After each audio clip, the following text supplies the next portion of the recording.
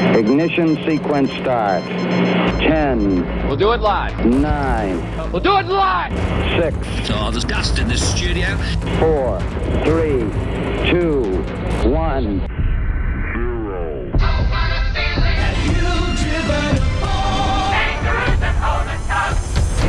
Liftoff. We have a liftoff. Oh, yeah. All right, time to get into it. Fasten your seatbelts. Secure your Red Bulls. Turn up the volume. It's time to lift the roller door on Bowen's Garage. Here's your host, Chris Bowen. Oh, well, okay. You're the host, Chris. Off you go, mate. Why, thank you, everyone. Welcome to the great Marcus Paul program. And that was my lovely wife, too. So it's great to hear two fantastic voices early in the morning. Hang on. Good to be here. Are you telling me your lovely wife who reads news on is it the 10 network she's at these days? That's correct. Yes, So she's into voiceovers these days. Well, just for me, I do love a freebie, and she has certainly supplied her services. Well, let's have a little discussion about that off the air. I could do with. I've been told, Marcus, your show sounds good, but maybe you need a few female voiceover artists. So maybe I've got a solid in for you, Marcus. A very solid in there for you. So, mates rates, or voice for comment. Voice for comment. Yes. Stop it. We can do it. We can do that easy. Sounds good to me. All right, so let's not talk. We're going to do something a little different this morning. Of course, you're affected by COVID as well with what's going on in relation to, your normal review. So what did you want to talk about this morning, just a little different? Dash cams. I mean, they're everywhere. I was about to say, if you're out and about on the road right now, have a look around and you'll be bound to spot one within about 2 seconds, but there's not many out there, is there, in terms of people because of lockdown. But look, 1 in 4 Australians have a dash cam of some description. When you think of dash cams, you normally think of brands such as Navman, TomTom, or maybe Garmin. But there is a brand called Nextbase. Now, it's a UK-based company. They're actually the biggest supplier and maker of dash cams in the world. So They sent me a product. It's called the Nextbase 322GW dash cam. And it's great. It really is. It has wonderful, crystal clear, high-definition video. Yep. It records the audio like a lot of these cameras do. It's got a really handy SOS feature. So it can sense via a G4 sensor that you've been in an accident. And if it then deems via your phone, because it's connected to your phone, that you're non-responsive, it'll dial emergency services and, send through the location of wherever this accident has taken place. Now, the one I've had a crack at, it's a good size little camera, 2.5-inch touchscreen. Yeah. Some are very small the screens and hard to navigate. No problems in terms of that with this. Okay. It's got a micro SD card, 32 up to 128 gigabytes, and it's just continuously recording. When it gets to the end of all that storage, it just starts recording again. So you don't have to worry about changing, the SD card at all.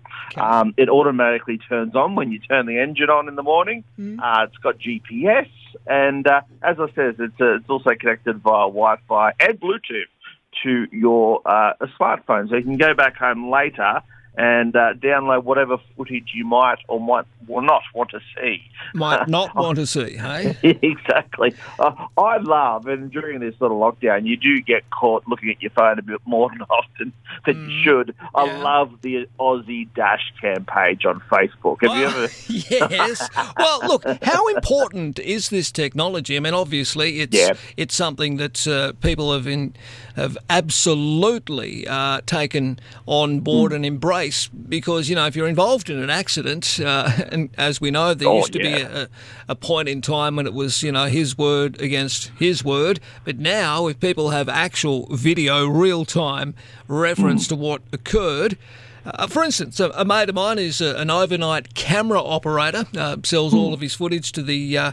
good morning, Jason, if you're listening, mate. He's a stringer, yeah. He's a stringer. Yeah. Anyway, Jace travels overnight around Sydney and films any incidents, does fires and all the rest of it. Anyway, Jace was driving through the middle of an almost deserted Sydney the other night. He's got videos set up in the front of his car there, obviously. He's a cameraman, so he's pretty snappy at all that sort of stuff. And anyway, a bus veers out of the bus lane and completely sideswipes him, takes out half the front of his beautiful Prado. Now, he obviously has the footage, which he's uploaded, and he has a very good case now to take to the insurance company to say, look, I was just driving here minding my own business, and this bus has pulled out of the bus lane but gone across 2 lanes. And obviously, by the looks of the video, I'd be pretty confident in saying the bus driver didn't watch where he was going. Yeah, the camera doesn't lie, and the good ones also have data down the bottom showing your speed, and and your exact position at that point in time. Also, I find, I don't use dash cams because I swap cars so often. It'd send me nuts, I'd have all the cabling and swapping dash cams back and forth. Yeah. But I've also found that given a lot of people do have them, I'm actually conscious of my own driving, because the last thing I need is to end up on Aussie Dashcams Australia on the Facebook page for doing something reckless on the road. You already have. So, there's a there probably. No.